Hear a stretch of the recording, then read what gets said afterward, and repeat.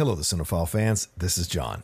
This week on the Cinephile, Steve Morris and I are going live with our monthly The Cinephiles live show, and we're doing it in honor of Hispanic Heritage Month this week, and we're talking about this film from 1988, one of my personal favorites, and I think it's a personal favorite of a lot of Latinos and Hispanics who love films, Stand and Deliver. Came out in 1988, directed by Ramon Menendez, written by Menendez and Tom Musca, and it stars Edward James Olmos as a high school mathematics teacher, Jaime Escalante. It's based on a true story, and Mr. Escalante was able to elevate the scores of these working class Latino kids who had kind of been falling under the radar, not making the grade. He comes in with these revolutionary new teaching techniques that pushes up against the old norm and gets them to stand and deliver on their courses. And it's a fantastic film, and they have to overcome a bunch of obstacles, a bunch of challenges to get there. So it's one that I think you all will thoroughly enjoy if you've never seen it, or one, if you haven't revisited in a while, that is worth your time to revisit it so you can hang out with us and talk about it live on the Cinephiles Live this Sunday at 4 p.m. PT. And, of course, Hispanic Heritage Month going until Friday, October 15th. So give some love to your local Hispanics and local Latinos and their businesses. Just a little background on the film here. Edward James Olmos was nominated for Best Actor for this film at the 61st Academy Awards, and the film itself won the Independent Spirit Award for Best Feature in 1988. So a lot of love for this film. And in 2011, the film was deemed, quote, culturally, historically, or aesthetically significant by the Library of Congress and was selected for preservation in the United States National Film Registry. So I'm excited to talk about this film with Steve and with all of you in honor of Hispanic Heritage Month. And for our patrons, this week, our short is on movie scores and soundtracks and how they've changed over the last few decades. One of our patrons sent in a question asking us if movie scores and soundtracks have gotten more subtle or are not as celebrated as they were in the past. And we talk about it. We answer the question and go in deep and talk about some of the composers that we feel are bringing some great work to these movies from the into the 21st century and beyond. If you want to be part of the Patreon, you go to patreon.com/thecинephiles. And if you want to purchase any of the films we talk about, including Stand and Deliver, or any of the films we discuss on our shorts or on our main show, you can go to our website, www.cine-files.net, and find it there. All right, get ready. We're going to talk about it this Sunday at 4 p.m. PT. Come join us live. Stand and Deliver on the Cinephiles Live. We'll see you then.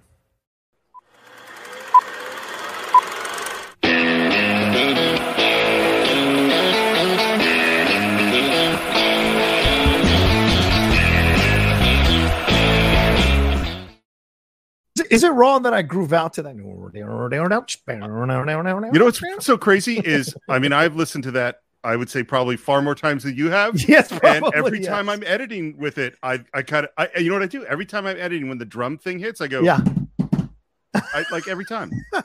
I am still happy with that piece of music. I am too. You've selected it. It's been great. And at times I've been hesitant about it in the years during our show, but like, it always grows back on me. It always grows back on me eventually when I listen to it. I love it. I dig it. And I hope you all enjoyed that intro. I edited it for our last show, and I kind of like it still. I love it. I think you did a great job. Thank you very much. All right, welcome everybody to the Cinephiles Live. I am one of your co-hosts. I'm the outlaw John Roca, joined by my partner in crime on the Cinephiles, or partner in film, shall we say, Steve Morris. How are you, Steve? I'm good, and I'm so glad you suggested this movie. It's one that I've always loved, and I hadn't watched it in 20 years. So it's really, really great to revisit it.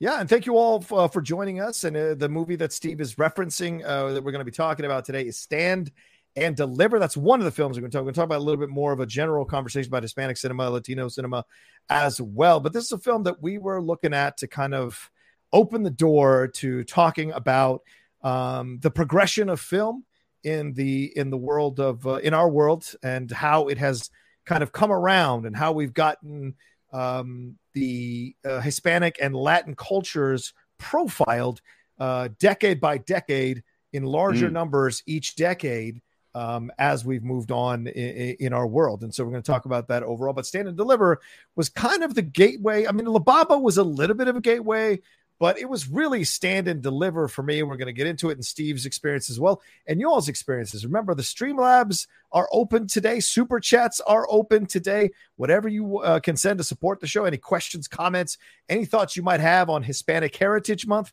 feel free to send them in as we go through it. We're doing this in honor of Hispanic Heritage Month, which runs until October 15th. So we thought we'd do a live one to talk about that with you all. So we're thankful that all of you are joining us here to have this conversation. Steve, I'm going to ask the question that you always ask us. What is your first, or when was the first time you saw Stand and Deliver, and do you remember that experience? I saw it in the movie theater. I was already a fan of Edward James Olmos at the time. And by the way, just spoiler alert, his performance in this movie is astounding. Yeah. I think he is one of the great underutilized actors of all time. He's such a great actor. Yes. So I was a big fan of his already. And I saw it in the movie theater. I can remember watching the commercial. Like, this is, you know what I mean? Like, back when we watched TV, TV and movie commercials came up, and I was super excited. I don't think I saw it opening weekend. I do think that I saw it in Berkeley, and it just was really, really rocked by it the first time I saw it. How about you? Yeah. Well, I mean, this came out in 89. So I certainly probably went to a movie theater to see it. I don't remember if I saw it with my dad or with a friend, but I know that every subsequent viewing that happened in my house after that was with my dad.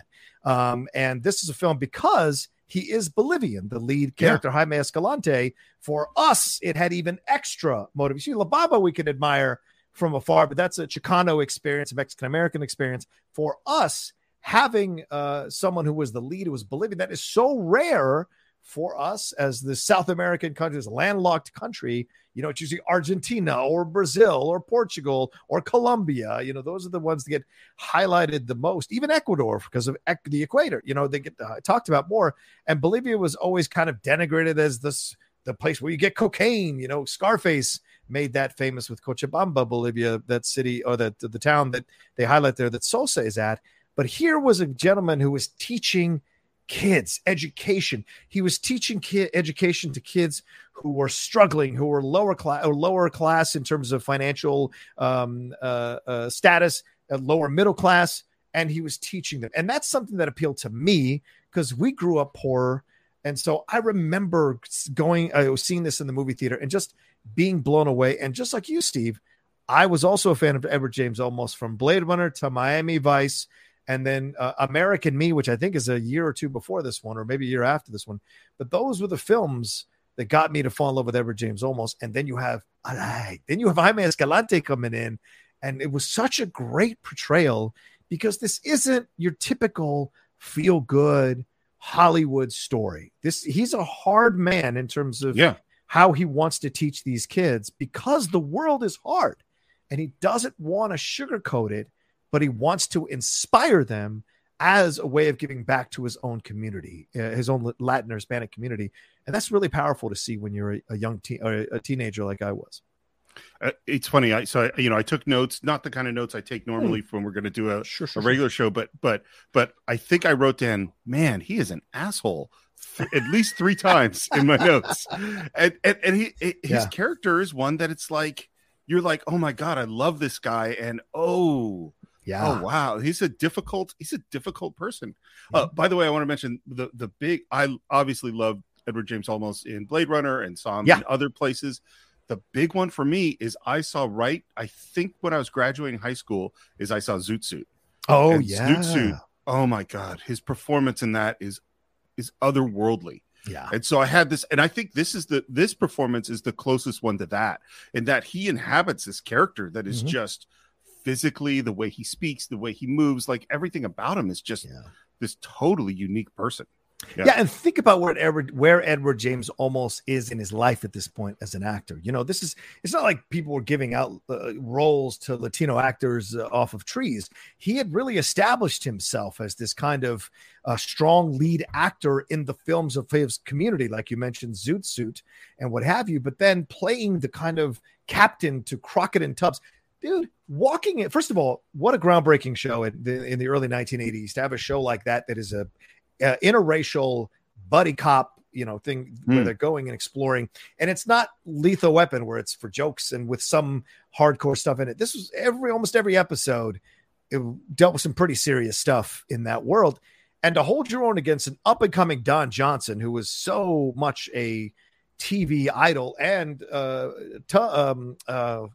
Michael, I forget his name right now. Sorry about that. But Tubbs there, Philip Michael Thomas, him bringing his power as a young black actor. Then you have a Latino captain and almost playing that subtle in between the lines, gravelly voiced character. That's who I thought at a young age is who Edward James Olmos was, because I hadn't seen Zoot Suit. So then to move him into this character, and he's playing a much older, the hair is like, he's balding. He's wearing the dad sweaters. He's, kind of walking to his school from his house. This is a very simple man. And it was so incredible to see as an actor to have him switch into that role.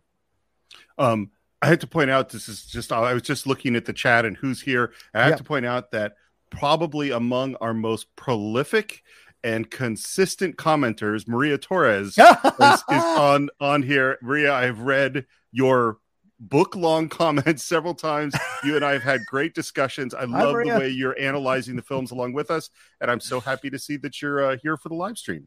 Yes, yes.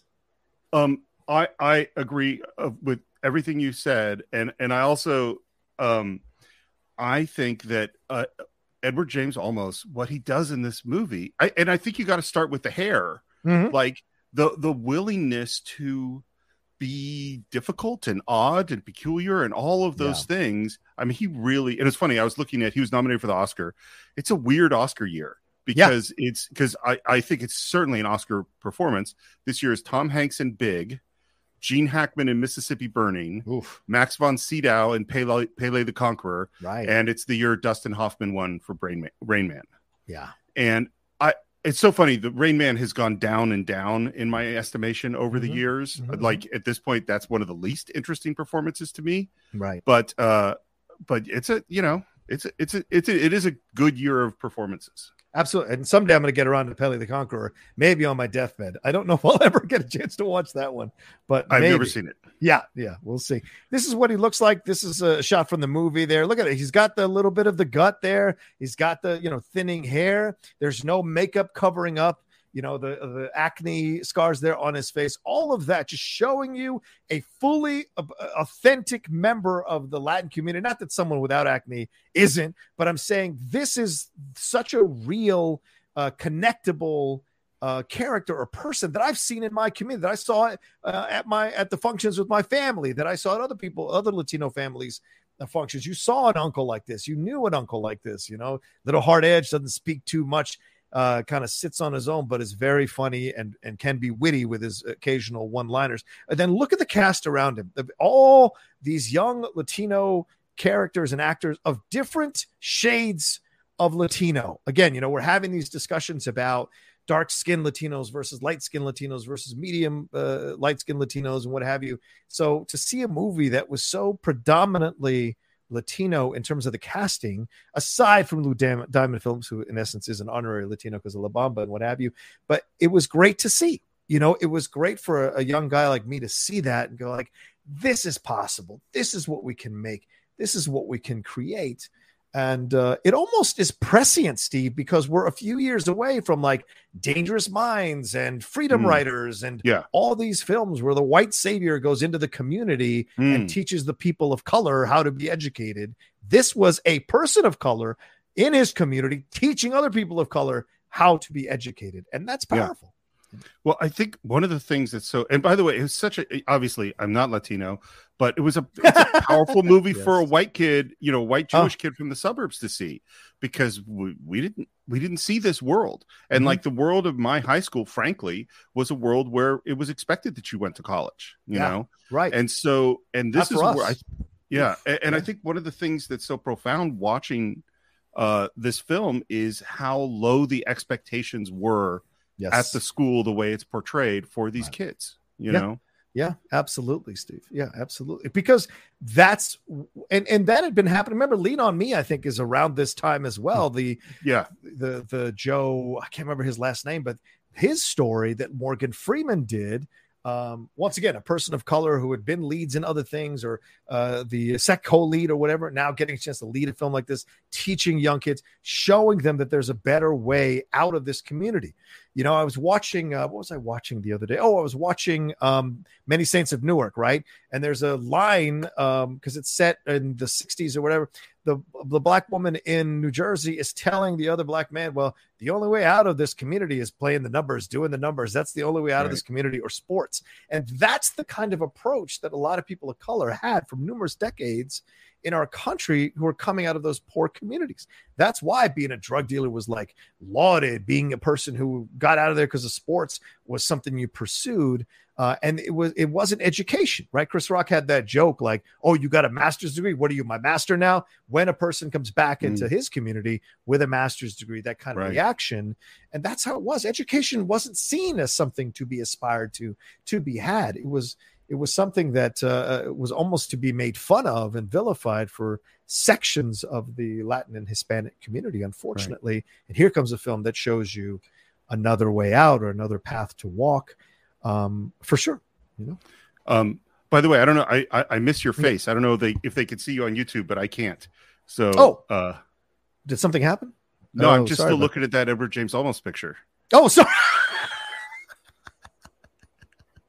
I'm sorry. We're having such a fun conversation. I apologize. No, I was like, sorry about that. Where's John? I mean, most of the people listening are used to your disembodied voice, but I like looking at you. Yeah, thank you. It's funny in a weird way. In a weird way, and I don't mean to make any kind of comparisons at all, but like my connections to the Latino community come through my dad, because that's where his office as an optometrist was. And, when he got out of optometric school, was offered a job at a wealthy practice in Beverly Hills. And my dad turned it down and wanted to work in the Mission District in San Francisco, because that's the community he wanted to work in. And this was very much his office was a real kind of pillar of the community in a lot of ways. And he helped a lot of people. And it was because again, I'm not trying to make any kind of comparisons to this heroic teacher, this, Bolivian man or anything like that. But the work my dad did in that community was really important, and that helped me to feel connected to that community too, even though I lived in a very different way growing up. Yeah, and you could argue like Jack Kennedy, the Kennedys, like for whatever your feelings are about Joe Kennedy and some of the unsavory shit he did, Jack and Robert Kennedy were two people that really worked hard to bring about civil rights in this country during his administration, and then influencing LBJ to continue that process into the Civil Rights Act. So, so with the way our country is built, we do need white people to be in these communities to help along with our own people in these communities, because we're not the predominant race in this country. And so because of that, we have to have access to certain levers of power, so that we can wield them when we can, or use them when we can, to get up there and to be able to bring the rest of our people up as well. That's important. It's not just about you getting there. It's about you opening the door and then keeping it open so that other people can get through. And that doesn't always happen in communities of color. And I think this film is a way of showing you, hey, here are all these different people from different walks of life.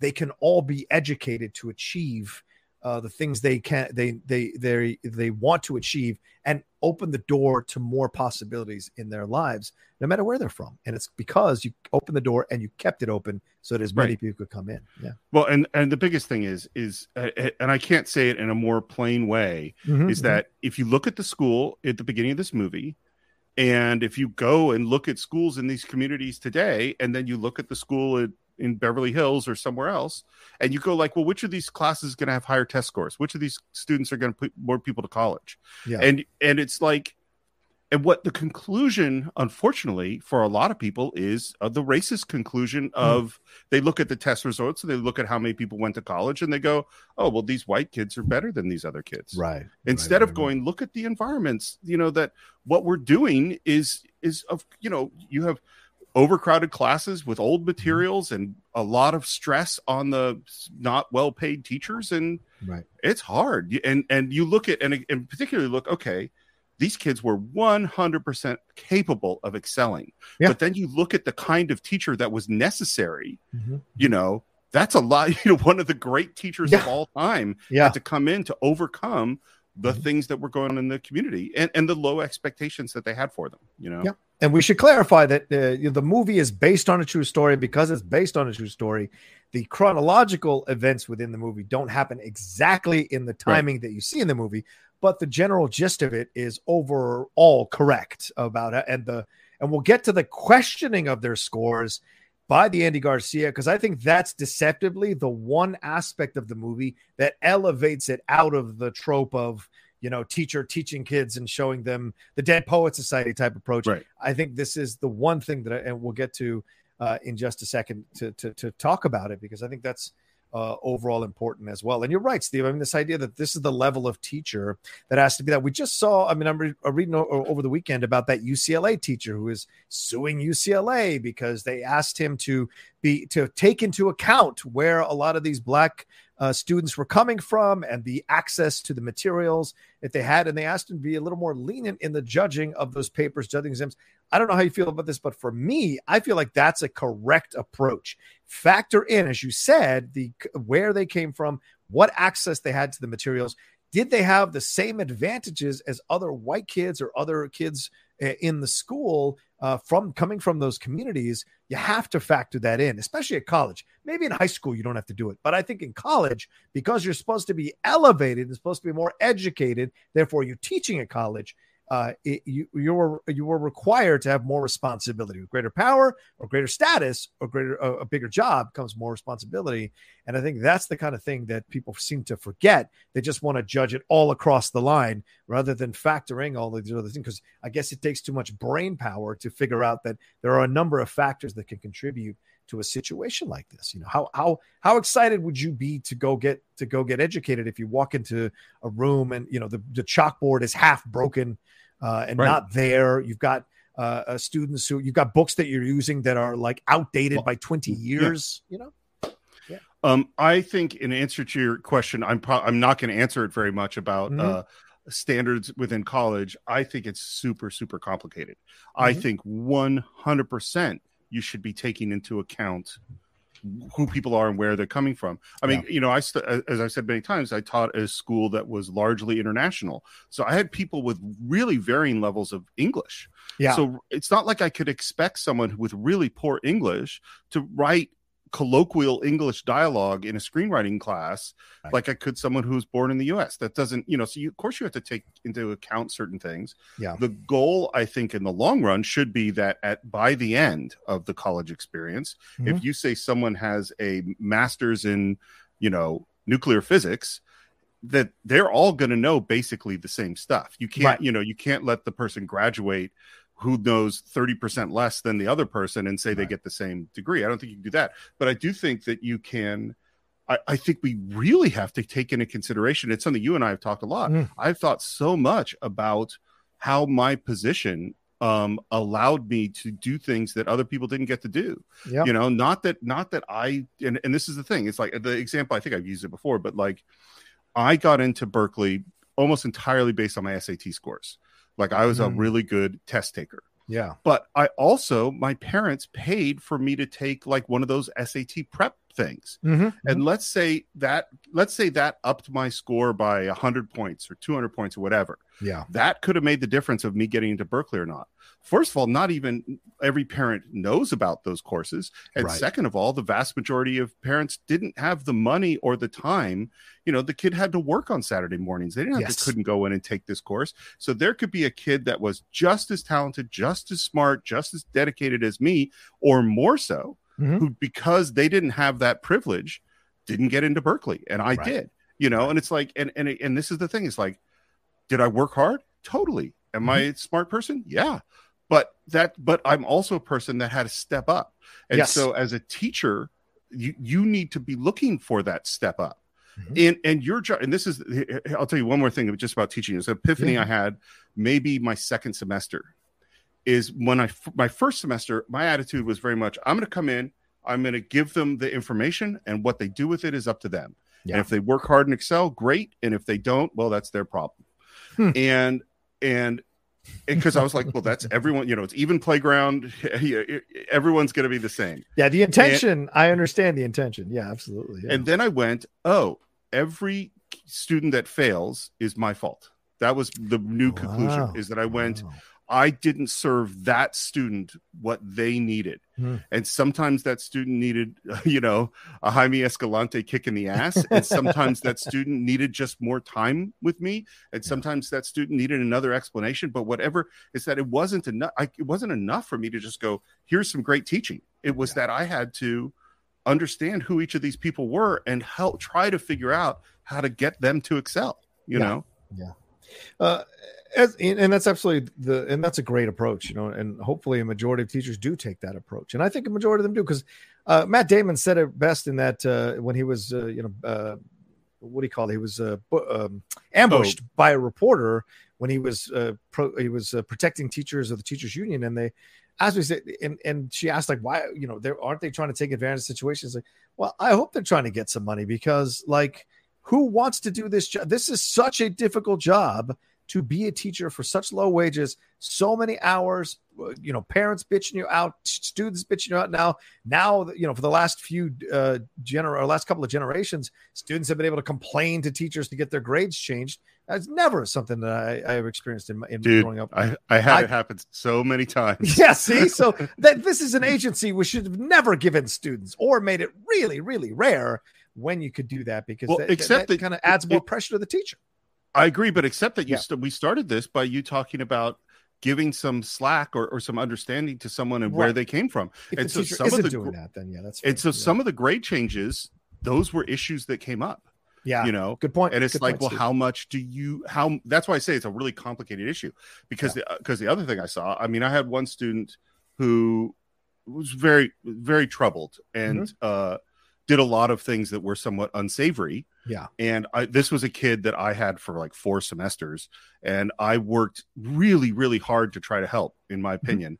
This guy contested my grades at least twice, if not 3 times. And this is like, I gave him a B or a B plus. Like, this was not a bad grade. And at one point he accused not me, but the rest of the class of racism, and that is in fact why he wasn't doing well. And to be very honest, the kid repeatedly did not show up for other people's shoots, and sometimes had the equipment they needed in his car and stopped the shit. And I was like, no, they didn't like you because they couldn't trust you. That was what, but anyone who makes an accusation of racism in a university setting, that's a really, really serious thing. And of course it should be investigated properly. But that's why, again, I go, these things are really complicated. Well, and I want to talk about the Garcia thing, and then we'll get into some trivia about the movie that I think is really interesting. And for those who don't know, this is, I guess, Steve, we should have given the synopsis. I apologize. This is a movie that came out in 1989 based on a true story of Jaime Escalante, this mathematics professor in the Los Angeles Unified School District, who went to this, who taught at this school at Garfield High School there, and was able to use his very unusual and unorthodox techniques as a teacher to raise the grades, raise the testing scores of the crew of Latin kids that he was assigned to teach, and had to overcome quite a lot of obstacles, both inside the classroom and outside the classroom, and even from the teaching administrators the test administrators, in order to, in the end, come out on top. And one of those, go ahead. Sorry, I just want to add, he definitely is trying to raise their grades and raise their test scores. But I just want to point out, this wasn't just like the SATs, like I was talking about. Yeah, this is AP calculus. Yes, like I didn't do AP calculus. Like AP calculus is no fucking joke. It is serious mathematics. Yeah, very difficult. And this is why what we see later on in the movie that I think is really, really important, as I referenced earlier. And Steve, I'd love to hear your thoughts on this. Andy Garcia, the character of Andy Garcia. Now, Lou Diamond Phillips, not Latino, but Edward James, almost certain Latino Hispanic. These kids were Latino Hispanic. The story is a true story, Latino Hispanic. Then you have a guy who is in essence representing the executive Hispanic, the Hispanic or Latino, who kind of got out of this situation and now questions his community, questions the people coming out of the community because of what he experienced, right? And so you see him questioning the scores. And of course, the other administrator was also black. So two black and Latino men questioning these scores. And he ends up being the one who instigates them having to retake these tests.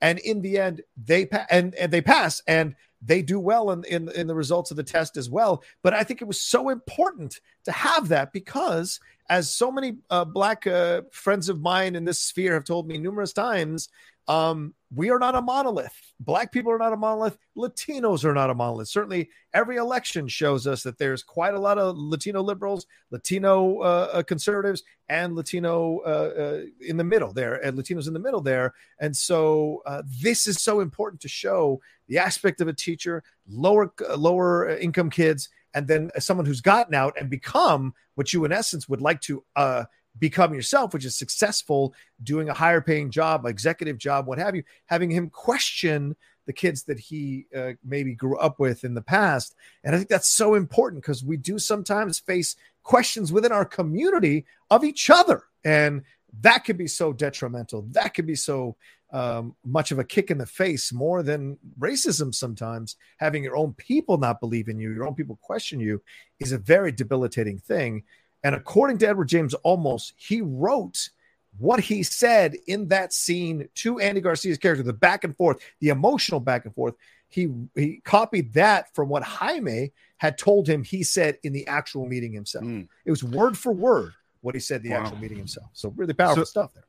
I think there's a lot to break down. And the first thing, I have a question because I think it's key. There's a moment where Andy Garcia says that the tests were flagged before they see the names on the tests. So is that true? I don't believe so. No. Just like they were randomly picking people out of lines to that's search not true. Yeah, that's what I'm saying. So I think that's what the administrator told, or the people above Andy said to him to kind of maybe calm his worries or fears or concerns down. But don't tell me that was something that was, absolutely on the level. Bullshit. I don't believe it. So, because I think several things. The first thing I think in terms of a filmmaking choice, having a Latino and an African American be those two guys is a great choice. You're right. You're absolutely right. Because if it had been a couple of white guys, then the racism card is really, really clear. Like one of the things that he does, and particularly the character of Jaime, and why I wrote, man, he's such an asshole so many times, is they don't make him just a hero. Make him a complicated, this is a difficult dude. Yes. And when he's yelling at Andy Garcia, it's not a comfortable, I don't just go like, Jaime is the hero and this is the bad guy. I go, wait, but how do I feel? Yeah. And if you made it two white guys, it would have been far less complicated. It'd been like, these are a couple of racists. That's it. And the other thing, it goes back to what you said. Was it a Chris Rock? Yes. Yeah. Is that? Ago, I mean, I know I'm the white guy here, but racism is not limited to people outside of that community. Yes. Like, people have. Let me take the word racism back. Everybody has prejudices and biases. Sure. Yes. And people judge people by their appearance and by their background, and they look at someone how they're dressed. Like you look at Lou Diamond Phillips' character, and most of the people, not just white people, but most of the people in that community would have an opinion about who that guy is, and that opinion would be wrong. Yep. Like, and that's one of the things. And so Andy Garcia, he elevates his pathway to get where he got. And looks at these kids and because there's the other thing, of people who want to make sure that the people in their community are representing that community in the way that they want it represented. You know what I mean? Yeah. And so if he goes, maybe he's thinking, oh man, if these kids cheat, if these are cheaters, this makes me look bad. Right. It's a fair point. It devalues my journey because I did this honestly. Yeah. So the fact that casting choice and the way they handle it makes the movie much stronger, in my opinion. Yeah. Well, because he is the one who gets upset about it first, right? He is the one that is pushing and saying and going back and forth with Andy and with Riff. By the way, that's Riff is a voiceover actor and occasional actor on screen as well. Really Yeah, great he's guy. still familiar. Like it's one of those people. Like I know I've seen you in lots of stuff. Yeah. When I did Wind Talkers, he was a guy doing the Loop Group with me for 2 weeks. Oh. Very, very nice guy. But so great to see him in this part of the movie here. But the back and forth here is really important and powerful because there is this anger here amongst us from Escalante of like, you're taking something away from these kids. Like he has in essence tough loved these kids and loved these kids into this moment. And now to have the system led by a Latino accuse them of cheating, there was a certain level of frustration, but he gets out his frustration towards them. He does not pass that on to the kids, which I think is really important. He says to the kids,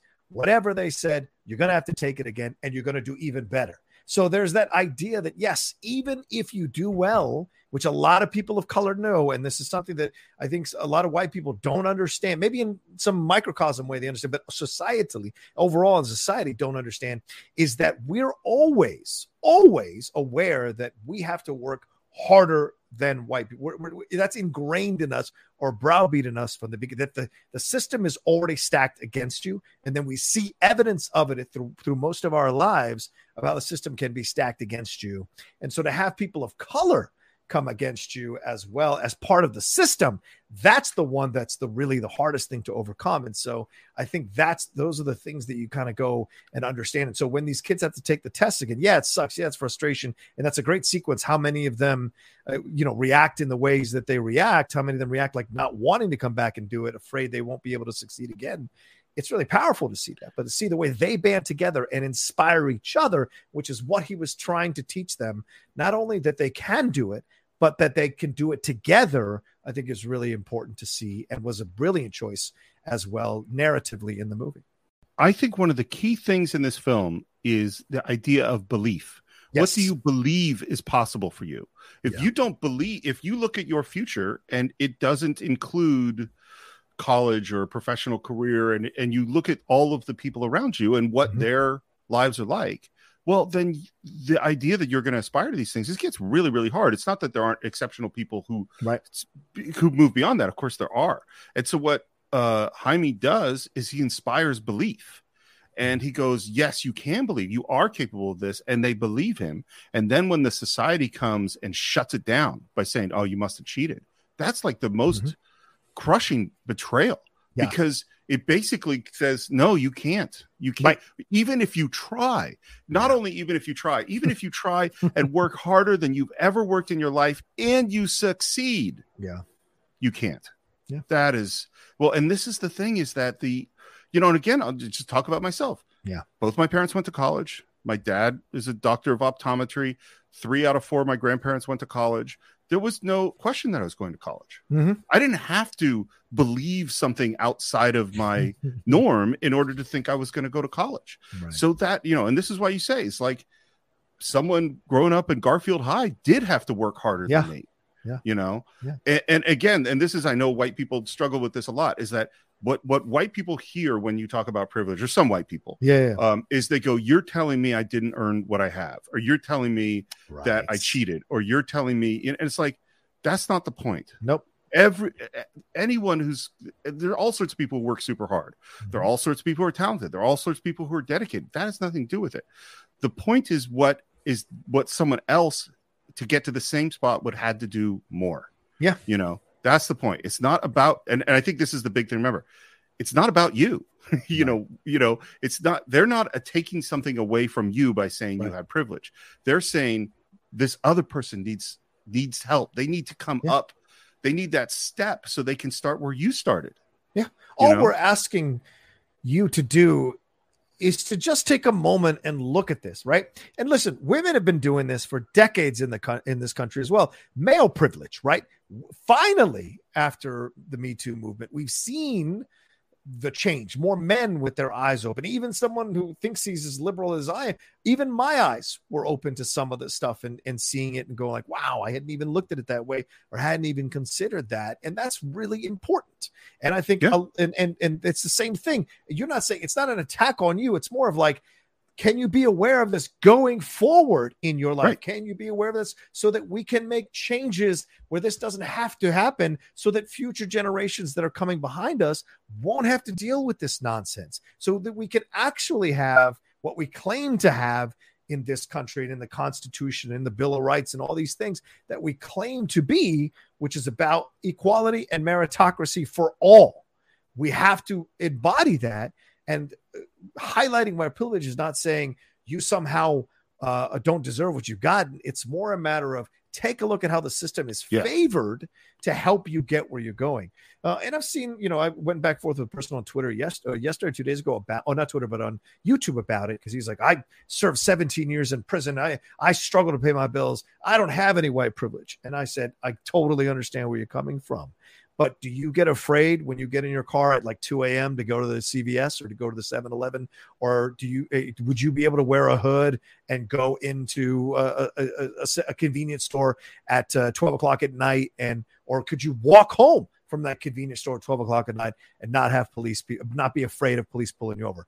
People of color don't have that in some communities. And that's the white privilege at its most based form, is that already people in certain positions of power think that you're guilty of something, and they're just waiting to find the right crime to hang on you. And white people don't have to be afraid of that. And you talk about college, Steve, it was a big deal for me to go. My dad didn't go. My mom didn't go. It was massive for me to go, to be the first generation. And I flunked out my first time. I was terrible in college. All the pressure got to me.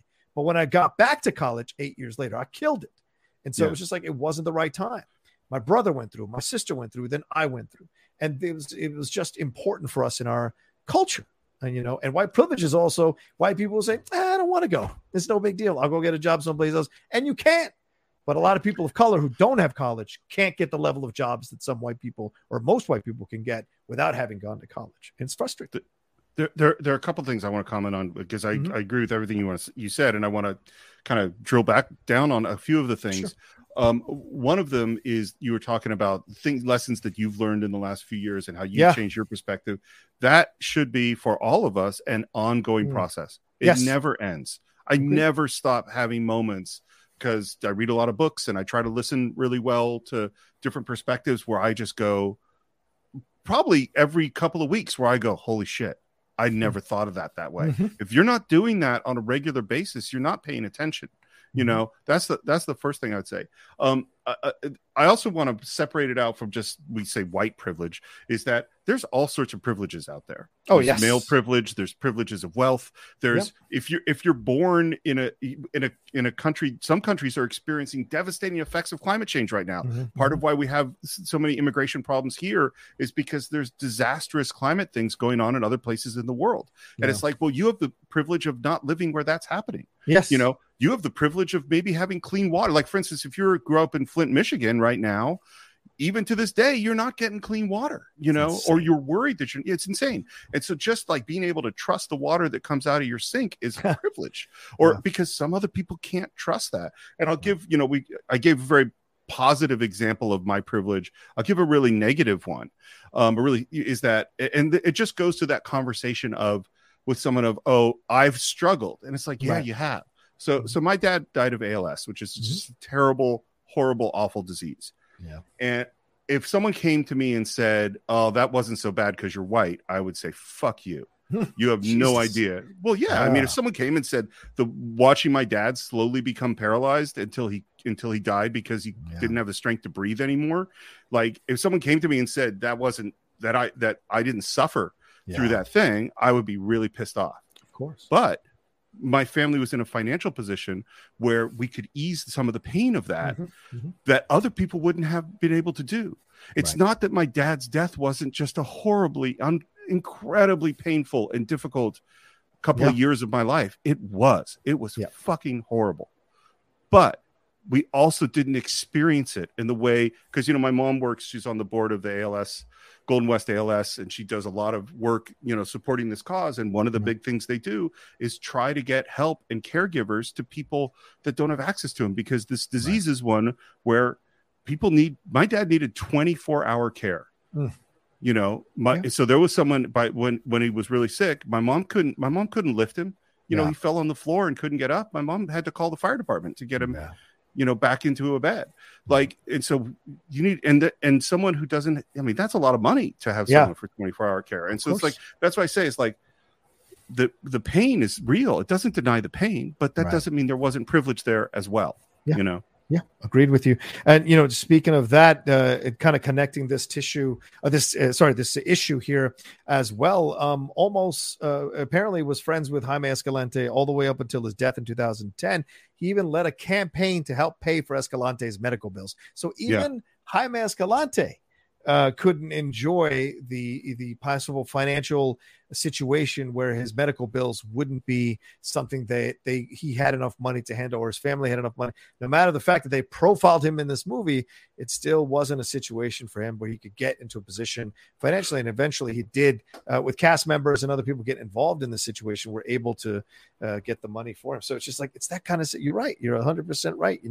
My brother, when my dad died of cancer, my brother was working the phone. My dad was a banquet server at a fucking hotel. I mean, my dad was incredibly intelligent, but some of the situations here in this country, this is what he ended up doing to be able to put food on the table. This is what he could find without being unable to get to college when he was there in Bolivia. This is in Argentina. This is what he was able to do. And he put food on our table for a majority of the last 17 years of his life there doing that. And still, there were so many issues and hoops that my brother was on the phone for multiple hours to make sure he was able to get the right care for the last 2 years of his life with that cancer. So much so that he was able to convince them to put my father into Johns Hopkins University Medical Center. That was incredible. And he was on the phone with Kaiser just nonstop to make it happen. Yeah. And those are the things that we didn't have the privilege of wealth to be able to not worry about it and be able to get them the best care just automatically. It was an incredible amount of Herculean effort by my brother and my mother as well to make this happen, to give him at least some level of a quality of life before he passed. So I hear you, Steve. It's interesting to compare the situations and what we all go through in this world, Well, and it's also, I mean, what you describe is why our medical system is so fucked up, because wealth or no wealth, navigating the medical system is a full-time job. And I'm sure there are people out here who have had an ill relative and know what it's like to, like, you got to be advocating regularly with your doctor. You need to be asking questions repeatedly. You got to fight often to get the care that you need. And that's fucked up. And it's way disproportionate on people of color and people of lower income. The fact that, people are making choices of like, well, I can't take this job or do this thing that I want, even though I can make money at it because I lose my health care. Yeah. That's just, awful. Yeah. Agreed. One thing to look at in 2016, the United States Postal Service issued a First Class Forever Jaime Escalante stamp to honor the East Los Angeles teacher whose inspirational methods led supposedly unteachable high school students to master calculus. That's a part that came out of this movie as well. This was directed by Ramon Menendez. This is his first film as a writer and director. And Tom Muska, who was also from UCLA and a fellow graduate in the same class with him, they secured the movie rights for $1, Steve, $1. And they couldn't sell it to any of the studios, including independent studios. They wouldn't take a chance on this at the time there. And they ended up getting endowments and grants, including from PBS, in order to fund the making of this movie. How sad is that? And that's the truth. But that's another level of racism. We can't tell this story about a Latino helping. No one's going to want to watch it. Almost is not bankable in 1989, maybe in the studio's minds as a lead. No one wants to watch this thing. And look, it led to it winning the best feature at the Independent Spirit Awards. It led to Edward James Olmos being nominated for Best Actor at the Oscars. So it's that kind of thing. You see racism in Hollywood for numerous decades when it came to stories like this. And so these are the kind of hoops that these films have to jump through in order to make them happen and put them on screen, I want to say something in a weird way is that there's the racism that prevented the film or that created obstacles to the film getting made. Yeah. But the thing that really bugs me and shocks me is what happens after. Yeah. This movie's a big hit. Ramon Menendez, like your first movie, you got an Oscar nominated performance, and you look at his career after, and I don't know what his personal life was. I don't know what kind of guy this was, but this should be a person. Not only should he be a person that you're investing in as a great filmmaker. I mean, this is his first film. Imagine he's just figuring it out. Yeah. Like, imagine what he could do after. But then the next Stand and Deliver that comes to the studio, the studio should go, shit, we really missed the boat on that Stand and Deliver thing. We should be doing some more of these. Right. But they don't. That's the racism that really, really sucks. Is it's I can understand that there's never been a movie like this. Hollywood's very conservative, and they go, I don't know if there's an audience for this. But when you show that there's an audience for it, when you show that it's a great film, that you should go, man, we want to be in the Hispanic film business. That's what we should want to do. You would think. Yeah, and and this is a good time to bring up this study. This has consistently been true for a number of decades in this country. And this is the most recent survey held, I think, in 2019 about the movie-going public and how it's broken down. 27% of Hispanics watch a movie in a cinema once per month or more, compared to just 12% of white U.S. adults. Overall, Hispanics and African Americans or Black people have visited a movie theater in the last few months more than white people have. Like that, put that in your mind and go, why haven't these studios invested more in the past to create content that appeals specifically to Latino? I mean, In the Heights, everyone was like, In the Heights. And it didn't do on the box office. I was like, oh, see, it doesn't sell. One fucking movie? This is the kind of stupidity. Meanwhile, we can have 30 Van Damme films or 30 Expendables films, and somehow that's validation. It's ridiculous. And it's so frustrating that we see this. And I'm hoping that more and more things like Hispanic Heritage Month, things like Me Too, things like Black Lives Matter, people of color coming forward. We're seeing so many people of color getting opportunities to make shows now, make movies, be the leads in franchises, be the leads. I mean, Transformers is going to have Anthony Ramos from In the Heights be one of the leads there with the new film coming out, Beast Wars. These are the opportunities that should have been there from the beginning. It's not like all of a sudden Hispanics learned how to act or Latinos learned how to act or learned how to direct. The opportunities weren't there. And same thing with our Black counterparts and Asian counterparts. The opportunities weren't there. And it's now high time. And I'm sensing that there has been a change here to create more of this content because the public has finally said, yeah, enough is enough. I was debating whether or not I would bring this up, but now I'm really glad you showed that study, because one thing, as you know, because we talked many times, I really like math and I really like numbers. And I was thinking about whether or not I should bring this up, but then I went, well, this whole movie's about math. That's the whole point. And I went, and what really bugs me is how many times people make statements and decisions without actually having numbers to back them up. Like, Hollywood doesn't look at the numbers you just said, right? Because it would be obvious you should make more movies like that. I cannot tell you how much time I have spent trying to find statistics about arguments, particularly like dealing with racism and the police, or dealing with healthcare, or dealing with like, well, how many people does this happen to?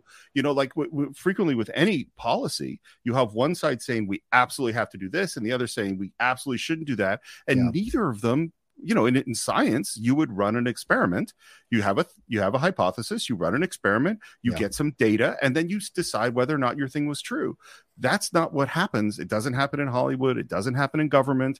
Like, it's like Jaime Escalante is saying numbers are important because, and this is the thing about thinking mathematically, is that there is a irrefutable logic to mathematics that doesn't exist anywhere else. And so like that you should, people pick the movie they're going to produce based on their gut, and their gut is based on their life experience. It's based on what they like. It's based on what they've seen, rather than going like, oh, this movie for this community that goes to films all the time was really successful. It's not my life experience. I don't really get it, but man, we should take a look at that.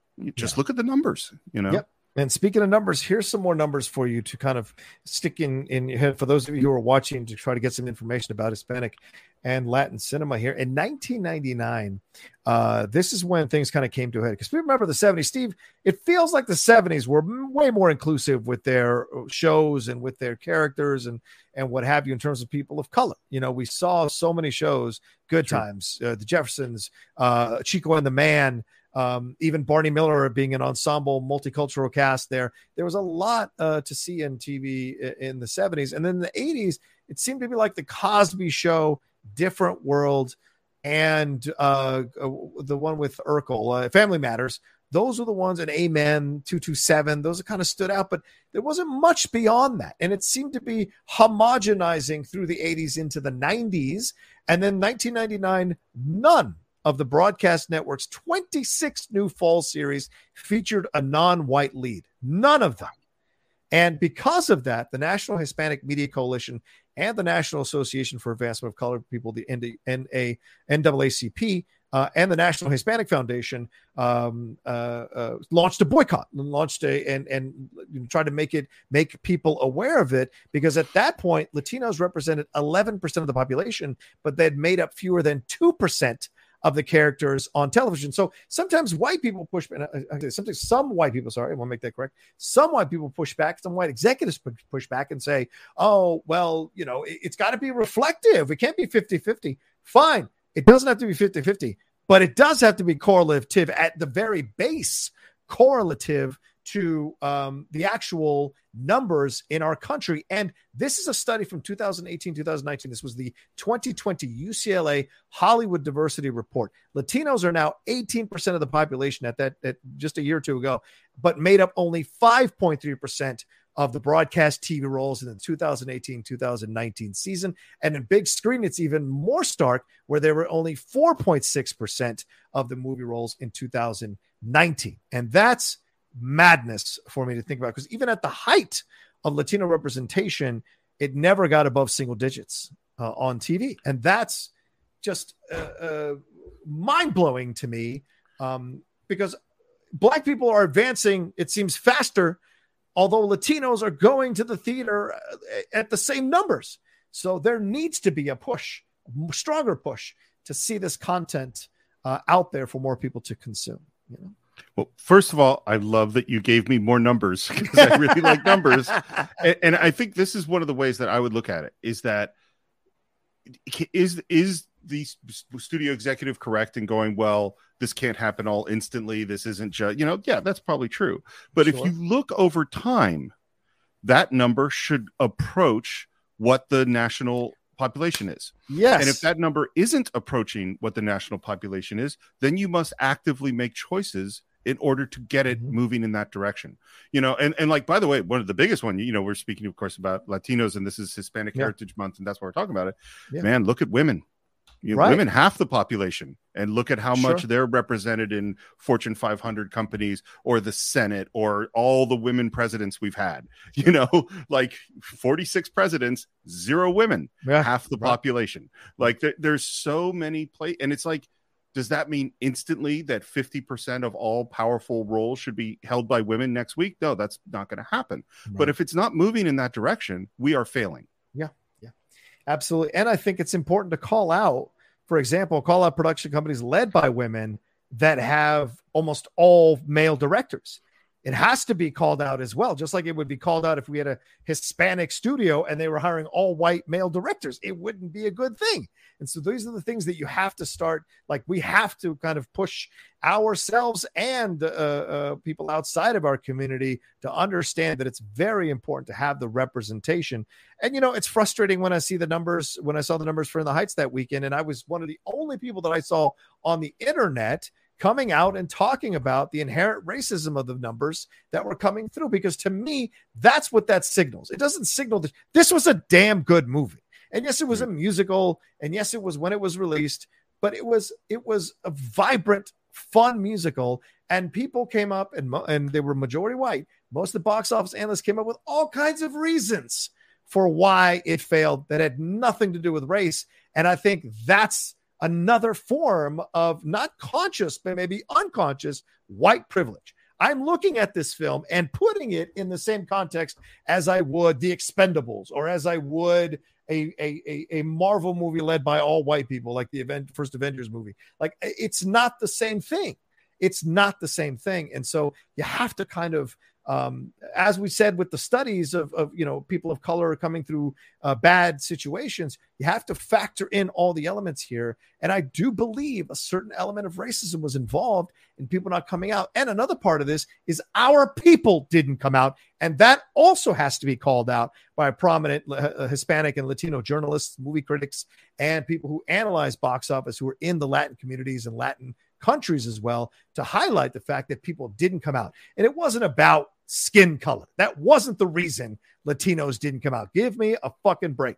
It was more a matter of that people sometimes in this Latin community of ours don't want to support our fellow people who succeed at certain things. And that's a cycle that also needs to be broken inside our own community, or wheel rather, that needs to be broken inside of our own community, so that we can support all of our people who get into positions to put out content. And hell, you didn't have to sit in the theater. Just buy a ticket. Don't even go. At least you've bought to support. Even if you don't want to see the movie, buy the ticket, and just at least you've given some money towards that, So it's just, and we'll see how Encanto does, which is coming out real soon as well.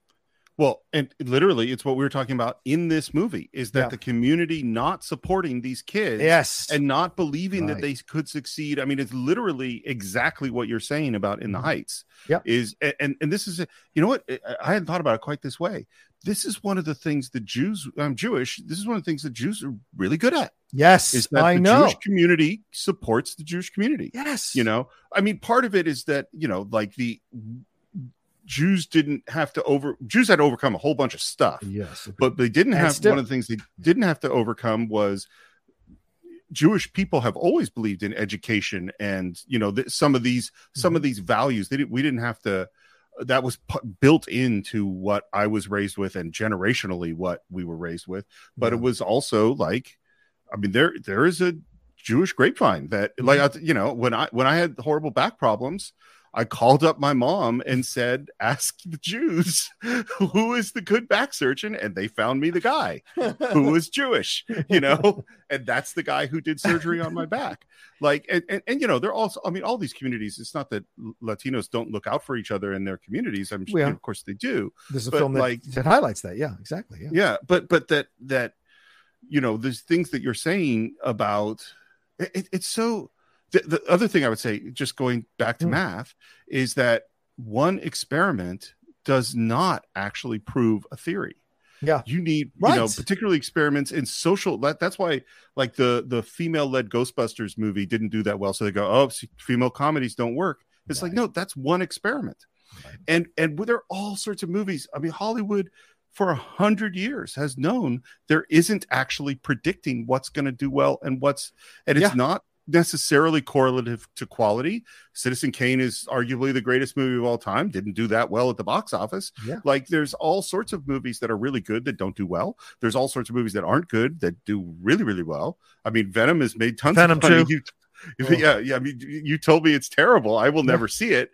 But it's making lots of money. And so then you go like, but for a Latino film, you go, oh, that's it. Right. Right. And that's what I think. That's the shortcut in some of these executives that are of white origin here in approaching situations like this. Oh, there's our example. Got it. We don't need to do it anymore. And that is let's take a chance on another crappy Bruce Willis film, or let's take another chance on another crappy film from a white actor. Let's give him another chance. It's so frustrating when you see this situation. I want to read you see Anna Christian Ramon, who is she's the division head of the Division of Social Sciences at UCLA. She argued when they asked her about why this would happen. She was the director of research and civic engagement of the Division of Social Sciences at UCLA. Why this is the situation with Hollywood, and why the representation is so low with Latinos as well as Asian Americans. She said, unfortunately, the effect of that is that they think that the community is a very niche community and that they prefer only Spanish language content. And so really the push for representation in English language programming hasn't been there because there's this misunderstanding of who the community is and what the audience wants to see. And further observe, and this is Charles Ramirez Berg, who's a professor at the University of Texas at Austin and author of Latino Images in Film, Stereotypes, Subversion, and Resistance, further observes that many non-white actors are cast for roles that overemphasize their race or ethnicity. Instead, he says, just let them be people. And I think that's a really powerful thing as well, to let people who are of Hispanic or Black or LGBTQ, let them be themselves in a movie. Therefore, it's not a big deal, and it's not highlighted as a big deal. It's just what it is. And I want us to get to that position. But in order to get to that position, we need to have way more Latino content out there so that we can just be normal, regular people. And people don't have to trumpet the fact that it's a Latino film or Latino TV show or all Latin cast. We need more of that happening, and people need to patronize it more. So, and this is a conversation you and I had in one of our shorts. We had a whole 3 short sequence about dealing with some of these issues, and one of them is like, is that you're a great actor. I love watching you act for 20 years, and are there great Latino parts or parts where the character is Bolivian that you could play? Totally. Does that represent the total breadth of your ability as an actor? No, no. You can play all sorts of parts where because acting is not being yourself. Sometimes acting is being somebody else. And so the idea that because I think the statement that from that quote was really interesting is that minority actors cast in roles that overemphasize their race. It's it's like white people are just cast as people. Yeah, right. And it as opposed to being just a person. And so I think we need to do both things simultaneously. One is tell stories that really do reflect these communities. Yeah. And on the other hand, cast people to just play people, Yeah. I read a few years ago, there's Malcolm Gladwell's book, Talking to Strangers. And I always have ongoing arguments with Malcolm Gladwell in my head because he's absolutely brilliant, and sometimes he's arrogant, and he takes his opinions too far, in my opinion. But they're always thought-provoking books. And the big thing about that book is you're having a conversation with a person that comes from a different place or an interaction, and that you think you know what's going on, but you don't understand what's going on from their perspective. Yeah. Is that what's going on from them? And the main one he's talking about is the African-American interaction with the police. Is that, but that going what does it feel like from this other side? Is that for instance, one of the signs, I think maybe we brought this up in something we talked about recently. I don't remember, but the job interview, and there's the white owner, the white boss who's hiring people, and he goes, I'm not racist. I don't see color, all that stuff. And let's just say that he isn't overtly racist in any way. He's, has good intentions. Yeah. And there are 2 people that come in equally qualified based on their resume. One's a white guy, one's a black guy, or a Latino guy. And the white guy comes in, shakes his hand, looks him in the eye. They kind of talk the same talk because they have the same background. Yeah. And then he leaves. And then let's say the Latino guy comes in to an all-white office. He really needs this job. He's like you, the first kid that in his family that went to college. This is a really big deal. It's not his environment. He's nervous. His hand is sweaty when he shakes hands.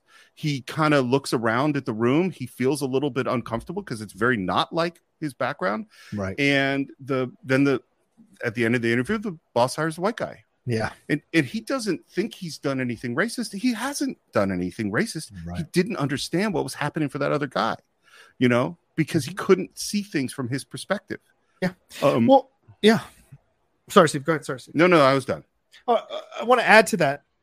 Another part of this, and I want this to be clear, and I want to say this as respectfully as possible, is, and because I saw this a few months ago, when these numbers were coming out last year, because this came out in 2020, all these numbers and stuff. And I'll add on to that because I want to add on to this the Writers Guild numbers, which are really stark. The Writers Guild numbers here, and this is what sparked what I'm going to talk about here on social media. Since 2008, Latinos have never constituted. This is from the LA Times, by the way. I want to make sure I'm quoting everything. These are from the studies. LA Times reporting the article on the studies. Latinos have never constituted more than 5% of employed WGA film writers. When it comes to TV, they've hovered below 5% before increasing in recent years. In 2019, Latino writers constituted a whopping 8.7% of employed television writers. And in 2008, it was 2.5%. So at least there is a 6% increase in the last 11 years in that. So it's trending upward, but it's still not correlative to the 18% that we represent in this country in terms of population overall. So when I say that, is because I'm putting that up because, when I worked at Collider, it struck me how all the writers, pretty much the full-time writers, were white. And yes, there were women. There was a woman who was an LGBTQ person. Absolutely. But all white. And there were no full-time writers. And I was full-time on camera, and I would occasionally write, but there were no full-time people, minorities, writing or doing stuff. There were occasional freelance writers of color and women of color who were writing stuff every once in a while. And I'd have it on pretty good authority that they were having struggles to find Black writers for Black History Month because it snuck up on them and they weren't aware of it. They didn't think they had to do it. There's this kind of like pseudo white privilege that goes on with liberals as well in these positions where they encourage studios and TV networks to go and get more diverse. But when you look at their situation, their website or their company or whatever, and you're starting to say, hey, certain people need to be moved out so that people of color can come in, or you need to create more opportunities for people of color. White liberals all of a sudden start to lose their minds and go, well, don't take my job. Don't, like Rachel Nichols did that conversation from a year ago, whatever you feel about it being released around the time that Maria Taylor wanted to get a better contract with the ESPN, it still doesn't take away the fact she said, I am not going to allow this woman of color to take stuff from me as a white woman who fought to get. That's that kind of stuff. So we're confronting that as well, that the white people who claim to be allies sometimes are also themselves threatened by the fact that we might go and take the jobs from them that they use to crow about other places to become more diverse. There's a hypocrisy in that also needs to be unwrapped as well. It isn't just one side of the spectrum, ladies and gentlemen. It's all around. And so I think that's important to consider as well, Steve. I agree. I also do want to say it is hard when you can't find work, Yes. And that is something that minorities and people of color have struggled with for 100 years. And so do I think it's okay that the pendulum is now swung the other way? I think the pendulum has to swing the other way. But I also know friends who are losing their health insurance because they can't get work. You know? And so like, and I understand why they're upset. If I were a writer trying to get, a job on a show right now, I probably would have a hard time, and that would suck. And I would probably be upset. If you're a white writer, and you're not the first. I've talked to a number of people in different facets of entertainment who are finding a very cold wake-up call that people of color are now coming in and being looked at for certain roles, writers, for being directors, for being actors. You're seeing it, showrunners, you're seeing it happening. But that's the game. And if the pendulum swings the other way and you're in the way and you're not in the most secure position, unfortunately, that can be the result. And yes, it absolutely sucks. But you also participated in a system that effectively kept out people of color. And if you didn't use your time to highlight that, or to try to bring in people of color, or to try to write or make a connection to people of color, and just blindly kept taking that money and never did anything about it, I don't have that much sympathy for the fact that you might be out and not have your health insurance. I think it's shitty, but I don't have that much sympathy. So I personally have plenty of sympathy to go around for all sorts of people. There we go. And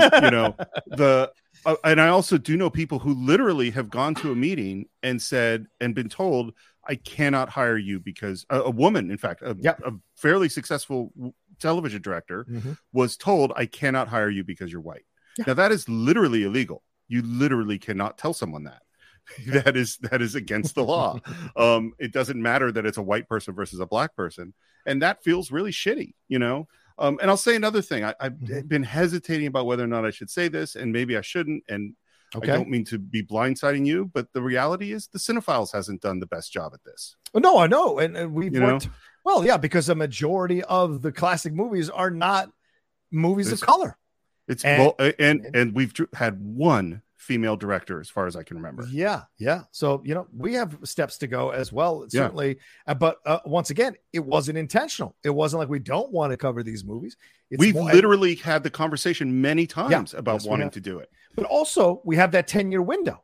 And so the last 10 years has seen a revolution of more women directing films, more people of color being behind the camera. So we'll have more opportunities for sure if we want to break our rules. But if not, there's certainly plenty in terms of people of color that we can look at through the 50s, 60s, 70s, 80s, and 90s who directed films for sure. So yeah, we have to do a better job. But I think also the other side of it, Steve, the reason we don't jump to it all the time is because we also feel like we should bring in a critic of color. No, that's what I was going to say. A guest of color. Yeah, that's also something that for our own sake that we kind of that holds us back a little bit, is that we don't want to tackle a movie without being able to line up the right guest who is connected to that movie in terms of either gender or ethnicity, so that we can be respectful of that community and that point of view and have it on the show. So which is not always easy to do. Yeah. And for those of you who are watching right now, this is literally a conversation John and I have had many times about we have to do better and we have to have the right guests. And then this is something, and maybe this is just my weird insecurity about it. I feel weird about only bringing on a black guest or a female guest to talk about an African-American film or a female-led film. That feels like tokenizing in some weird way to me. But which shouldn't, because just like we were talking before, you should be able to act in all sorts of parts.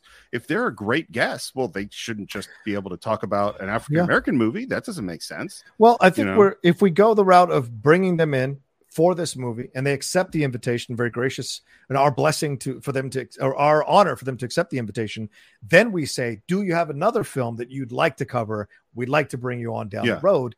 And say, maybe, behind just to our, hey, it doesn't have to be a film of color. If you'd like to come back and do another film of color, feel free. If there's another film that you really love that isn't necessarily directed or starring a person of color or a woman or whatever, we would be open to that as well. So maybe just that we're not tokenizing to only tokenize. It's more a matter of opening the door and then seeing what they would like to do down the road. Because a great guest is a great guest. Absolutely. I mean, when there are people we've had on, it's like, oh, you could come back. Yes, very much so. I mean, Winston and Jay took us through the ringer on Black Panther in 4 parts, but it was worth every second because it was incredible to get their points of views and perspectives that we would not have had in any way, shape, or form. And it was such an eye-opening experience, Steve, on so many levels. Yeah. Have we talked much about the movie lately? No, but one more thing here to throw. You mentioned directors. USC found that Latinos made up a whopping 1.8% of directors on 2019's 100 top grossing movies, or 2 people in all. There was just 2 people that were in there across the span of 2007 to 2019. Wow. Covered in the report, Latinos accounted for only 3.6% of the directors. But the dearth of Latino film directors has consequences as well. Another recent study by USC found that when a Latino director was attached to a film, the percentage of Latino characters on screen increased from 4% to 13%. So that's important too. So maybe I should go study to be a director, Steve. Maybe this is the time finally, once and for all. Will Outlaw Nation go away? Because I can't lose Outlaw Nation. I don't think so. We'll be able to do both, I think. Go ahead. Yeah, sorry. I really want to go back to this idea of belief because I think part of what's so important about this is the narrative that we tell ourselves about who we are frequently comes from the media. And great point, Steve. Yes. And that gets reinforced. If all you're seeing is a certain narrative within the media, well, then it's a self-fulfilling prophecy because, well, I can't be a director, because I don't see that reflected. It's funny, literally, and not anything to do with this conversation. The book I started listening to this morning is called The Heroine with 1,001 Faces. It's by Maria Tatar or Tatar. I don't know how to pronounce her last name. Okay. And it's basically her response to the very male-oriented Joseph Campbell Hero with 1,000 Faces is that she's going through mythology and talking about how women are represented traditionally in mythology. And the book's already kind of blown my mind. Wow. And one of the cool things about it is, and by the way, my sister recommended it to me. I don't know if she's watching right now, but thank you, Kathy. It's a really good book. But the thing that there's a very, very specific narrative that Joseph Campbell talks about who women are in mythology. and there was even a moment where like some student of his, woman, said, well, who am I in the mythology? And they said, oh, you're the maternal figure, you're the this, you're the that. And she said, but I want to be the hero. And he basically said, you can't. That's the guy. Jesus. And it's like, we've been fed. And when you think about literally for thousands of years, fed images of the heroic male. Yeah. And that is so deep ingrained into how we look at things, and the violently heroic male, and the, like what that, Luke Skywalker hero's journey is, and the images. What are the images of women? They're different. And so again, it's this belief. It's the, culture is the water that we swim in. And if you can't see images of who you are doing other things, it's really, really hard to escape that culture, Yeah, agreed 100%. Yeah. And it's great that these books, these movies, these TV shows, these documentaries are being put out there for people to explore. One of our listeners from the stereo show that we do on Saturdays with the Lady Outlaw and I, he hipped us to a documentary about the British, about being homosexual in Britain during the 70s, 80s, and 90s. And we're going to watch this thing. Apparently it's a series, and I've read some of the reviews, and apparently it is heartbreaking and devastating. And I never even thought of it. And I was stumbling on Hulu, just looking at Black cinema stuff. And I found a documentary that was made last year, released on Hulu, detailing the Black experience in Britain. Something I didn't even consider to explore. Right. I'm so focused on the Black experience in America. What was the Black experience in Britain and some of the racism that they're still fighting with today, still battling today?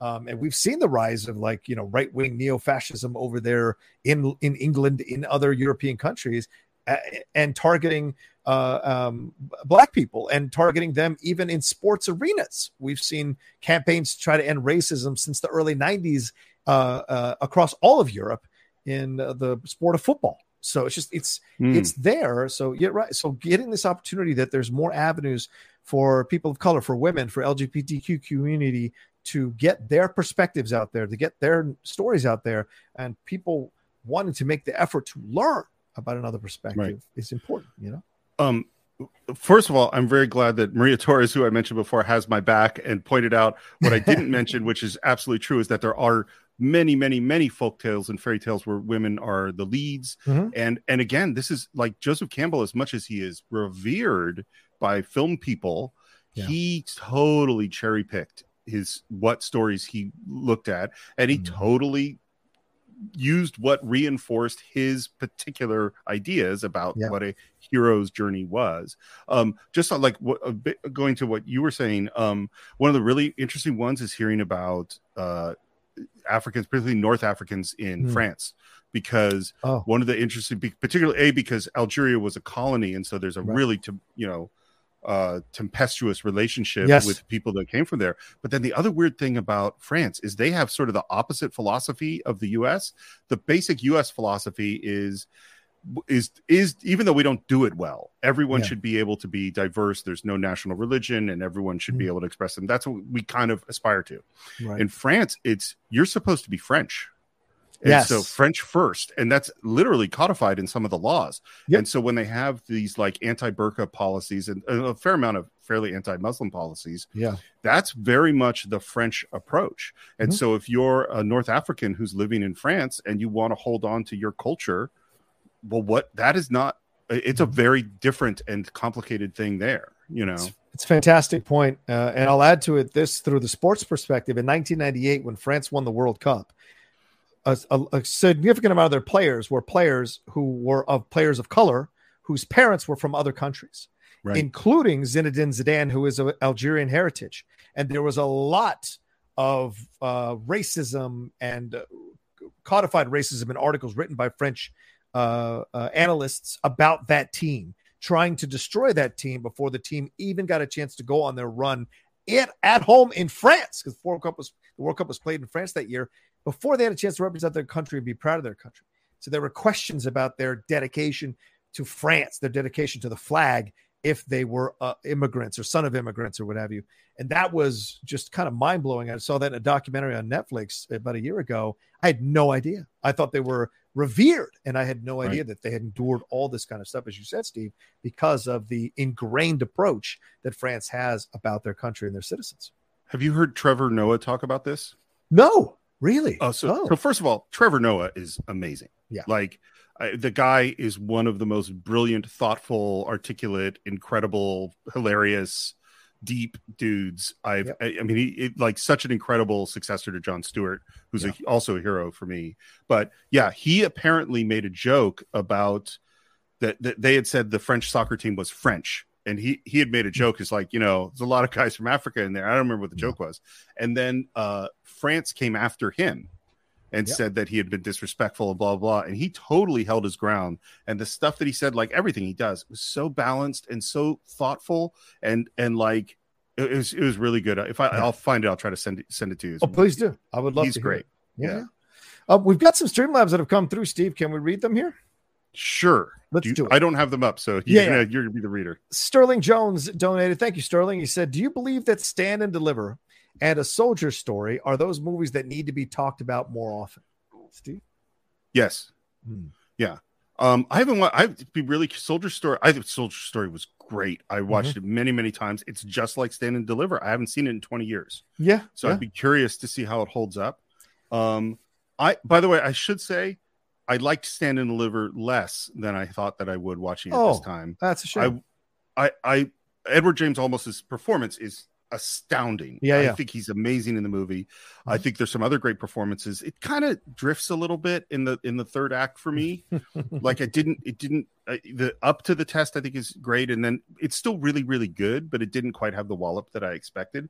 Gotcha. But I think this Soldier Story 100%, particularly for a lot of the issues we talked about, because it also deals with the community wanting to shut down within the community. Yes, like that, because there's the sergeant, the actor's whose name Adolf Caesar. Yep, Adolf Caesar, man, his character and what goes on with that. It is that's a profound movie too. Yeah. He had two damn good roles in The Color Purple and in A Soldier Story. But in A Soldier Story, it is heartbreaking what he does to, I think it's McKelty Williamson's character. That is just devastating. And there's a who's who of actors. I think Courtney B. Vance, a young Denzel Washington, a number. I mean, this is like essentially The Outsiders for Black actors. This movie, there's so many great actors in A Soldier Story. Plus Howard Rollins, who some of you may know now from In the Heat of the Night, the TV show. He was the gentleman investigating this situation, going back to find out if this was a racist act or if this was an act that was done by other members in the community on the military base.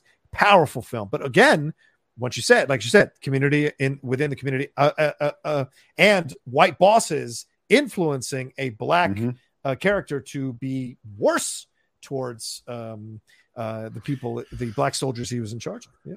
I have a weird Latino question, and maybe this will just sound right, but it just occurred to me. So say it in Spanish. No, I'm just joking. One of my great failures is I totally blew it in high school Spanish. Like I took 3.5 years of high school Spanish. I have nothing. I was such a terrible student in high school, and I did everything in my power to not learn how to speak Spanish, basically, which really sucks. I love it. But this is so the tension that's in A Soldier Story is something that is so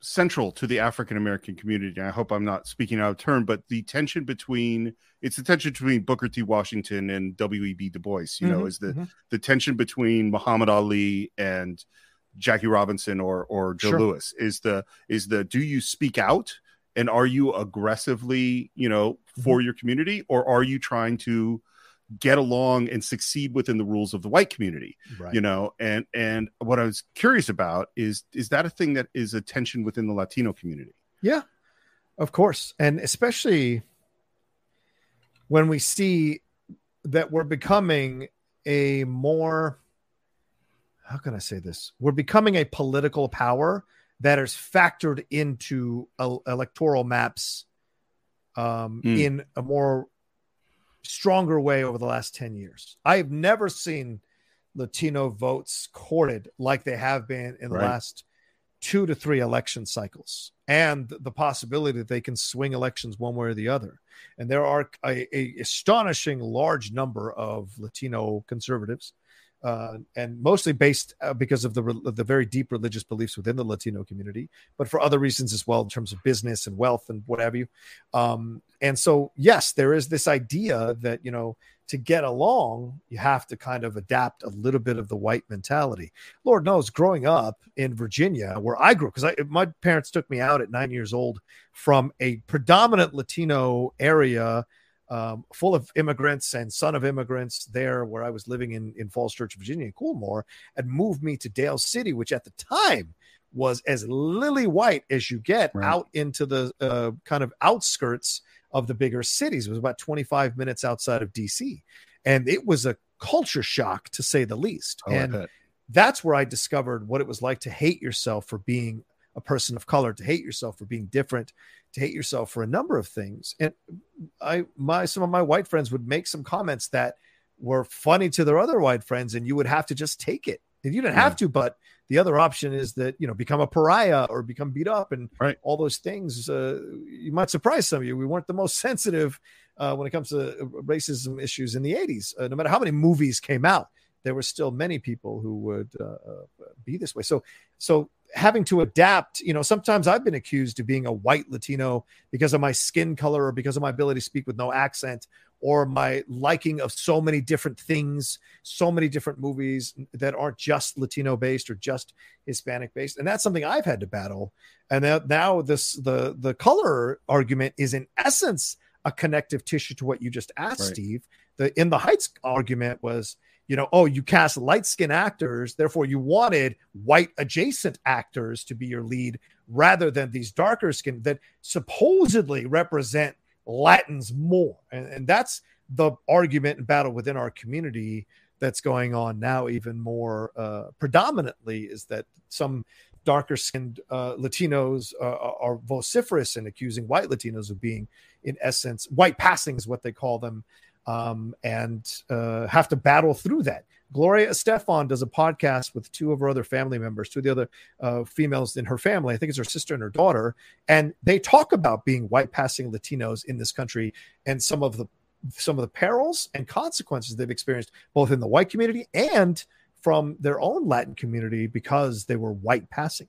So it's something that is constantly in our community to discuss, and also the white influence within our community, the desire to satisfy the white businessman or the white executive or the white owner, and just I'm sure there's code switching. There's code switching going on too, Yeah, absolutely. And I do want to put the button on this. One of the reasons that I am moving out of the Schmoedown, it's not the main reason, but it's one of the reasons, is I don't want to make money for a white man anymore.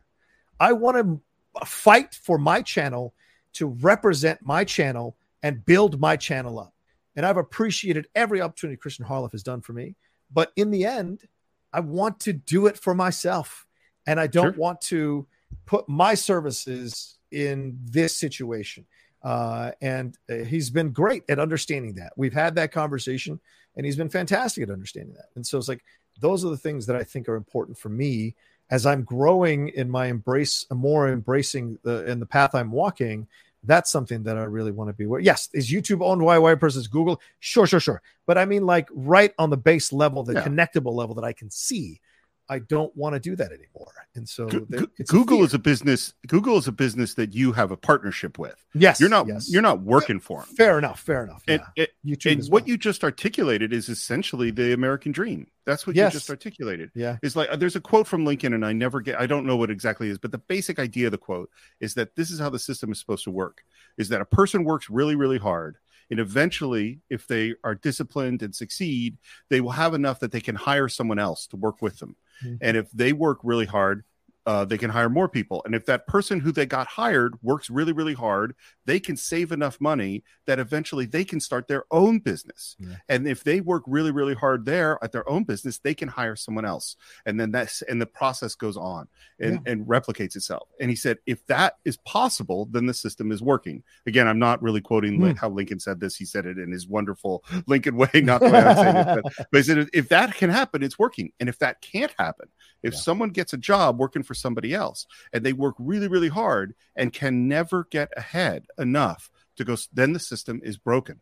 Right. You know, and so you going, I've worked really hard for the Schmoedown and for Christian, and that was great. And now I'm working really hard building Outlaw Nation. Yeah, that's how it's supposed to work.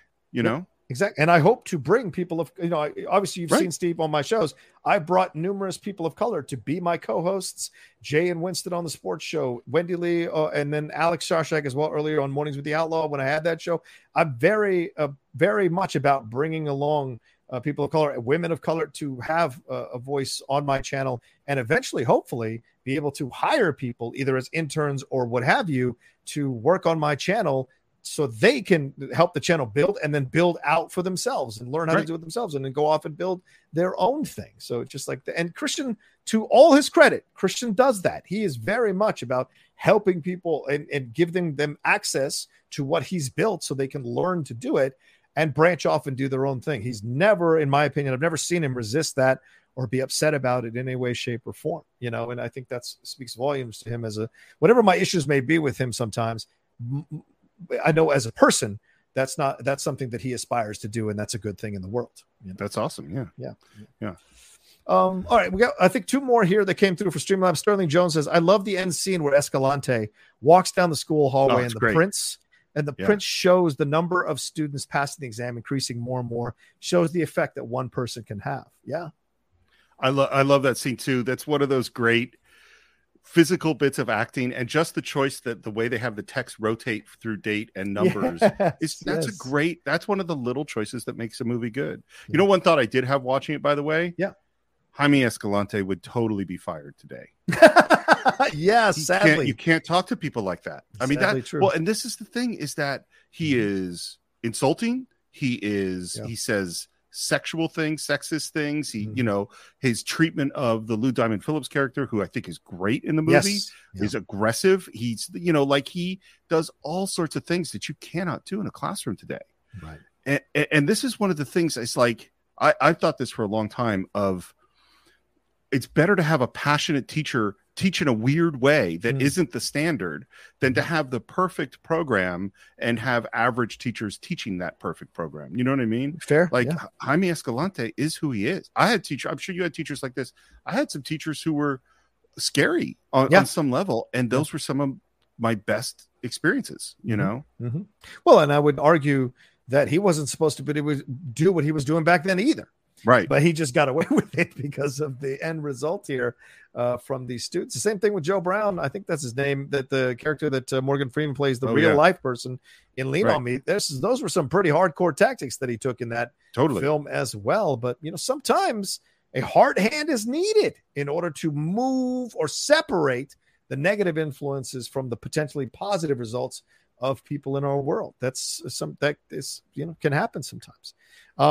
One last one from Justin Toner says, "Hi, John and Steve. It's been a long time since I last watched Stand and Deliver. This conversation reminded me how good of a movie it is, and I will find the time to rewatch it again. I loved the Duck Soup episode. More Marx Brothers and classic comedy, please." There you go. Oh, that's great. That's great. Yes. It's always, we've done more old films lately. Yes. In the last year, we've gotten back to it a bit, so. I've been crazy about it, so I'm glad that we've done that. And Maria Torres adding, also agree, one of the teachers who was hardest on me was also one of the best, though she scared and incensed me then. Oh, incensed as in I was angry, yes, but she taught me how to question and explore history. That's awesome. I thought she meant incense, like burning incense, so I was like confused for a second. I grew up in Marin County. I had teachers who burned incense. A lot of hippies where I grew up. Oh yeah. We should announce that what our next episode is. Let's do it, please. So take it away. This episode is our 249th episode of the Cinephiles. And that means that our next episode is our 250th episode of the Cinephiles. Now, for our 200th episode, I made a documentary about the show. I'm not doing that. That was a lot of work. Yes. But what we would like to do is just have a Q&A, and which we've done in the past. We haven't done it like that in a long time. And so you can send, how should we have people send in their questions? You can send in questions through Facebook. You can send in questions through Twitter, but we could also send questions to our email address, which is the Cinephiles 1941, the year of Citizen Kane, at gmail.com. So that's the Cinephiles 1941 at gmail.com. And you can ask us anything. Yeah. And if it is offensive, we won't read it. But other than that, we'd be happy to answer all your questions. And we're looking for, just like John and I are having a great time with this conversation, we'd love to have a conversation answering the things that you want to know about. And yes, Douglas, you're asking if you can do Patreon. Absolutely. Messages through Patreon will get priority. Yeah. Yes, absolutely. That's the way we're focused on it. So if you want to send in through Patreon, not just the Cinephiles 1941 at gmail.com. If you want to send in through Patreon and say, this is for the 250th Q&A episode, then we'll set those aside and we'll pick our favorite ones from the Patreon side, or we pick our favorite ones from the non-Patreon side, and maybe some live questions, I think, right, Steve? This is going to be a live show, right? Am I correct on that, or am I incorrect? No, we had not said it was going to be a live show, but it can be a live show. Do you want it to be? We'll discuss that if we're going to be a live show. If it is a live show, we'll even take questions live within the show from Streamlabs and Super Chats. But if not, this is the way we're going to go. We're going to pick Patreon and non-Patreon, the best ones of both. So please send them in and let us have some fun with those questions. And please do not send in 7 paragraphs. Send in some. It's okay to offer background, but like send in questions, maybe 1 or 2. Don't send in 7 or 5 questions. Send in 1 or 2 of your favorite ones that you really want us to answer, so that we can select it possibly to answer on the show. Yeah, I am curious, and this will not be binding in any way, but the people that are watching right now, type in the chat, live or recorded. Ooh. And I'm curious which one you would prefer that we do. Okay, we'll do it over the next 5 minutes before we wrap up here. Yeah, before we wrap up. 5 minutes. Also, Steve, I don't want to blindside you now. Citizen Kane is coming in 4K next month. I think we should do a little bit of a mini review for it. Maybe 15, 20 minutes. Done. Okay. I absolutely. I'm definitely going to buy it, and I can't wait to take a look at it in 4K. So sure. Well, and I mean, when did we do that? 3 years ago? Yes, we've changed. You and I have changed. Maybe we'll have a different reaction to it this time. We've changed. We're more daring. We're blossoming in the woods. Yes, we have changed, and yes, it would be fun to revisit it and talk about it and see what new stuff is on it. Yes. Did you just jump into Stephen Sondheim right there? I love Sondheim. What can I tell you? So I love Stephen Sondheim too. This is, by the way, all of you watching, these are the many facets of the outlaw. Like, I bet people who discovered you on the Schmodown and the hat with the mask, if like you said, like, this guy also loves Stephen Sondheim. People don't know how many times I've put musicals on the wheel on my matches, and I've never spun them. And it's been so frustrating because I would love to just shock the world with my musicals knowledge in a Schmodown match just once. So maybe if I get my match at Schmodown Spectacular, I will make sure either I put it on the wheel or I encourage PJ, whoever's making the questions, to put musicals on the wheel, because I would love to see that. I wish there was a way to talk about Stephen Sondheim on the Cinephiles. Why not? We can't. I mean, it's our show. We do whatever the hell we want. West Side Story? West Side.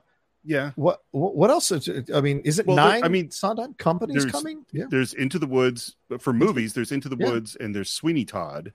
Yes. Both of those are kind of flawed films. True. Like, there's just he's such one of the great geniuses for me in terms of language and words. And right. Yeah, I don't know. Maybe we'll do a short, or maybe we'll do something and talk about it. I don't know how we would approach it. But man, he's one of the great people. I think a short would be fantastic, to be honest with you. Remember, he did music for Dick Tracy, so we can weave in Dick Tracy into a part of this as well. Have you watched that movie? I don't think I've seen it since. Maybe I watched it once since it came out. I don't know. I keep my thoughts to myself on that movie. I wish it had been a good movie. It's okay. It's not great. It's not good. It's not Warren Beatty's best. That's for sure. Yeah. All right. At the 3-minute mark, Justin Toner says live. Maria Torres says live. Douglas says recorded, so I can listen to it in my car. Well, we'll always release it on the podcast feed. Absolutely. So you will be able to listen to it in your car. Yeah. So, somebody said what? Also, I love Sondheim. Yeah, Company is being released as a 4K. Oh, really? As well by Criterion. Company's brilliant. I own. It was one of the first records I bought when I bought a record player again. Really? Was Company. Yeah. Oh, I love Company. Oh my god. Which version? Which is it? The original with Burt Jones and all them there, or Dean Jones rather. Dean Jones. But I also own the CD of the Raul Esparza version, which I love. He's amazing. Yeah. Yes. My favorite has always been the first act of Sunday in the Park with George is like one of the most brilliant things. Oh my god. The second act is good, but the first act is unbelievable. But man, Company has really grown on me. Yeah. I think that's a deep play. It is incredible. And apparently in London, because I was watching the London version of the Tonys the other day, there is a gender swapped version of it where it's a woman who is Bobby. And I thought that was awesome. Sure. And so they did the whole Being Alive as a sample of the play at that British Tony Awards. And I was just BAFTA, I guess it was, but I was blown away by it. So now I kind of want to hear that version, the soundtrack of that version. And I'm sure it's on YouTube somewhere, so I should definitely listen to it. But Into the Woods is also, Into the Woods, no matter where you are in life, that musical can have so many things to say to you in so many interesting, subtle, and powerful ways. It's not one I've gotten into, and Karen had seen it on Broadway, and so I'd heard, and she'd played it for me, so I'd heard the music, and then there was a production of it, like at the Amundsen a few years ago, that I went to see that was kind of not great, and so it hasn't gotten its hooks in me. By the way, do you want to know the first place I experienced the song "Being Alive"? What's that? Judd Hirsch sings it in an episode of Taxi. What? And oh my god, I'm gonna YouTube that for later after we're done with this show. I could so remember Taxi was such a good show, and I could remember like he had a near-death experience, and then it changed everything he was doing, and he decided to just do all the things that he was afraid of before, and so he just gets up at a bar and walks up and starts playing the piano and sings "Being Alive." Fuck me, I think I remember that episode. I think I remember that episode growing up. There's also Sondheim from in the Marriage Story with Adam Driver and Scarlett Johansson. Oh, really? I never saw that. I can't remember what song they sing, but it's karaoke. And I think if I remember correctly, he's singing. I think he's singing "Being Alive." I think he's singing "Being Alive." So possibly so. All right. Anyway, let's wrap this up here. We're at 5:45 p.m. PT. Thank you all so much for joining us for this live episode, this celebration of Hispanic Heritage Month, as we talked about Stand and Deliver, starring the great Edward James Olmos, who was Oscar nominated for this role. This film won Best Feature at the Independent Spirit Awards that year, and directed by Ramon Menendez and written by him and Tom Muska, a name you've probably seen before many times, Tom Muska for sure. Steve, any final words as we wrap up here over this about this episode?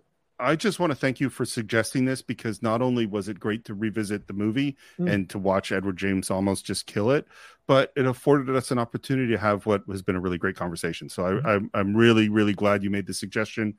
It was fantastic. And can I just say, do you remember why you felt that you should be able to pick what live show we did this time? Because it's my birthday coming up. Is that correct? Birthday's coming up. Yeah, my birthday's coming up. But so is yours. Mine's coming up too. Yeah. Mine's first. October babies? Yeah. Mine's October 14th, and yours is the 20-something or other. 23rd. 23rd. Yeah. That's right. I don't know I thought about us having a dinner, but I think that with everything happening in Los Angeles and the COVID and everything, I don't know if maybe this is yet another year where I won't be able to get together with my friends to celebrate my birthday. We shall see, which is going to suck for me personally, but we'll see. But for those of you, exactly. But if you want to send us some presents, Steve, do we have an address they can send us to? I don't know if do you have an address? I don't think we've ever published an address. But they certainly can subscribe to the show on Apple Podcasts. They can do it right here on YouTube, on Spotify or Stitcher. They can follow the show at Cine_Files on Twitter, the Cinephiles Podcast on Instagram, on Patreon. You can support the show and suggest short topics. And we're doing every once in a while when we do a really important movie, we ask for questions that we make part of the episode. And we were just doing that just a couple of days ago. Yes. So that's another thing to do on patreon.com/thecинephiles. And you could visit our website, cinephiles.net, where you can buy all the movies we've ever talked about. Yeah, which is great stuff. You should absolutely do that for there. And I want to say, so if you want to send something to Steve and I do have a mailbox that we just put up a couple of weeks ago. It's 14781 Pomerado Road, Pomerado Road, number 400, Poway, California, 92064. If you send anything, address it to me, but make sure you put inside in a message or a letter there that this is for Steve Morris, or this is for both of us, or this is for me. Make sure you put that in there if you're sending us anything in terms of saying thank you for all the content we've given to you over the last few years for our birthdays. So remember, Steve, October 14th, me, October 23rd. So there you go. Yeah. And DM me if you need the address again. So there you go. All right, Steve, where can they find you and all we do? Did we already say that? Did you already say that, sir? I didn't say me. I'm at SR Morris on Twitter, SR Morris1 on Instagram. And Star Trek show, Enterprise Incidents. We're just finishing the first season. Today, arguably the greatest Star Trek episode of all time went out, The City on the Edge of Forever. We just put out our episode on that. Is a almost 3 hour long conversation on a 47-minute show. So if you want deep dives on Star Trek, Enterprise Incidents. There you go. And you can follow me at The Rocha Says on Twitter and on Instagram. And head on over to my YouTube channel, youtube.com/John Rocha Says, to see all the stuff we're doing there. And my other podcasts, The Top 10 and The Geek Buddies, is out there for you to consume as well. All right. Take care of yourselves. Be well. Please remember there's still, over a week and a half left of Hispanic Heritage Month. So do something positive for the Hispanic people in your life, or maybe get yourself more educated on what's going on in the Hispanic Heritage Month and Hispanics in general in your community or in your life. And that could be a way for you to contribute spiritually or on the universal wavelength to the positivity and the uplifting of Hispanics and Latinos in this country. So just much love to you. Gracias. Gracias para todos los que en español, los que han escuchado a nosotros. Gracias por estar aquí con nosotros también. Okay. All right. Thank you all so much. Be well. And we'll talk to you next time with another live episode here of the Cinephiles Live. Be well. Until then. Peace.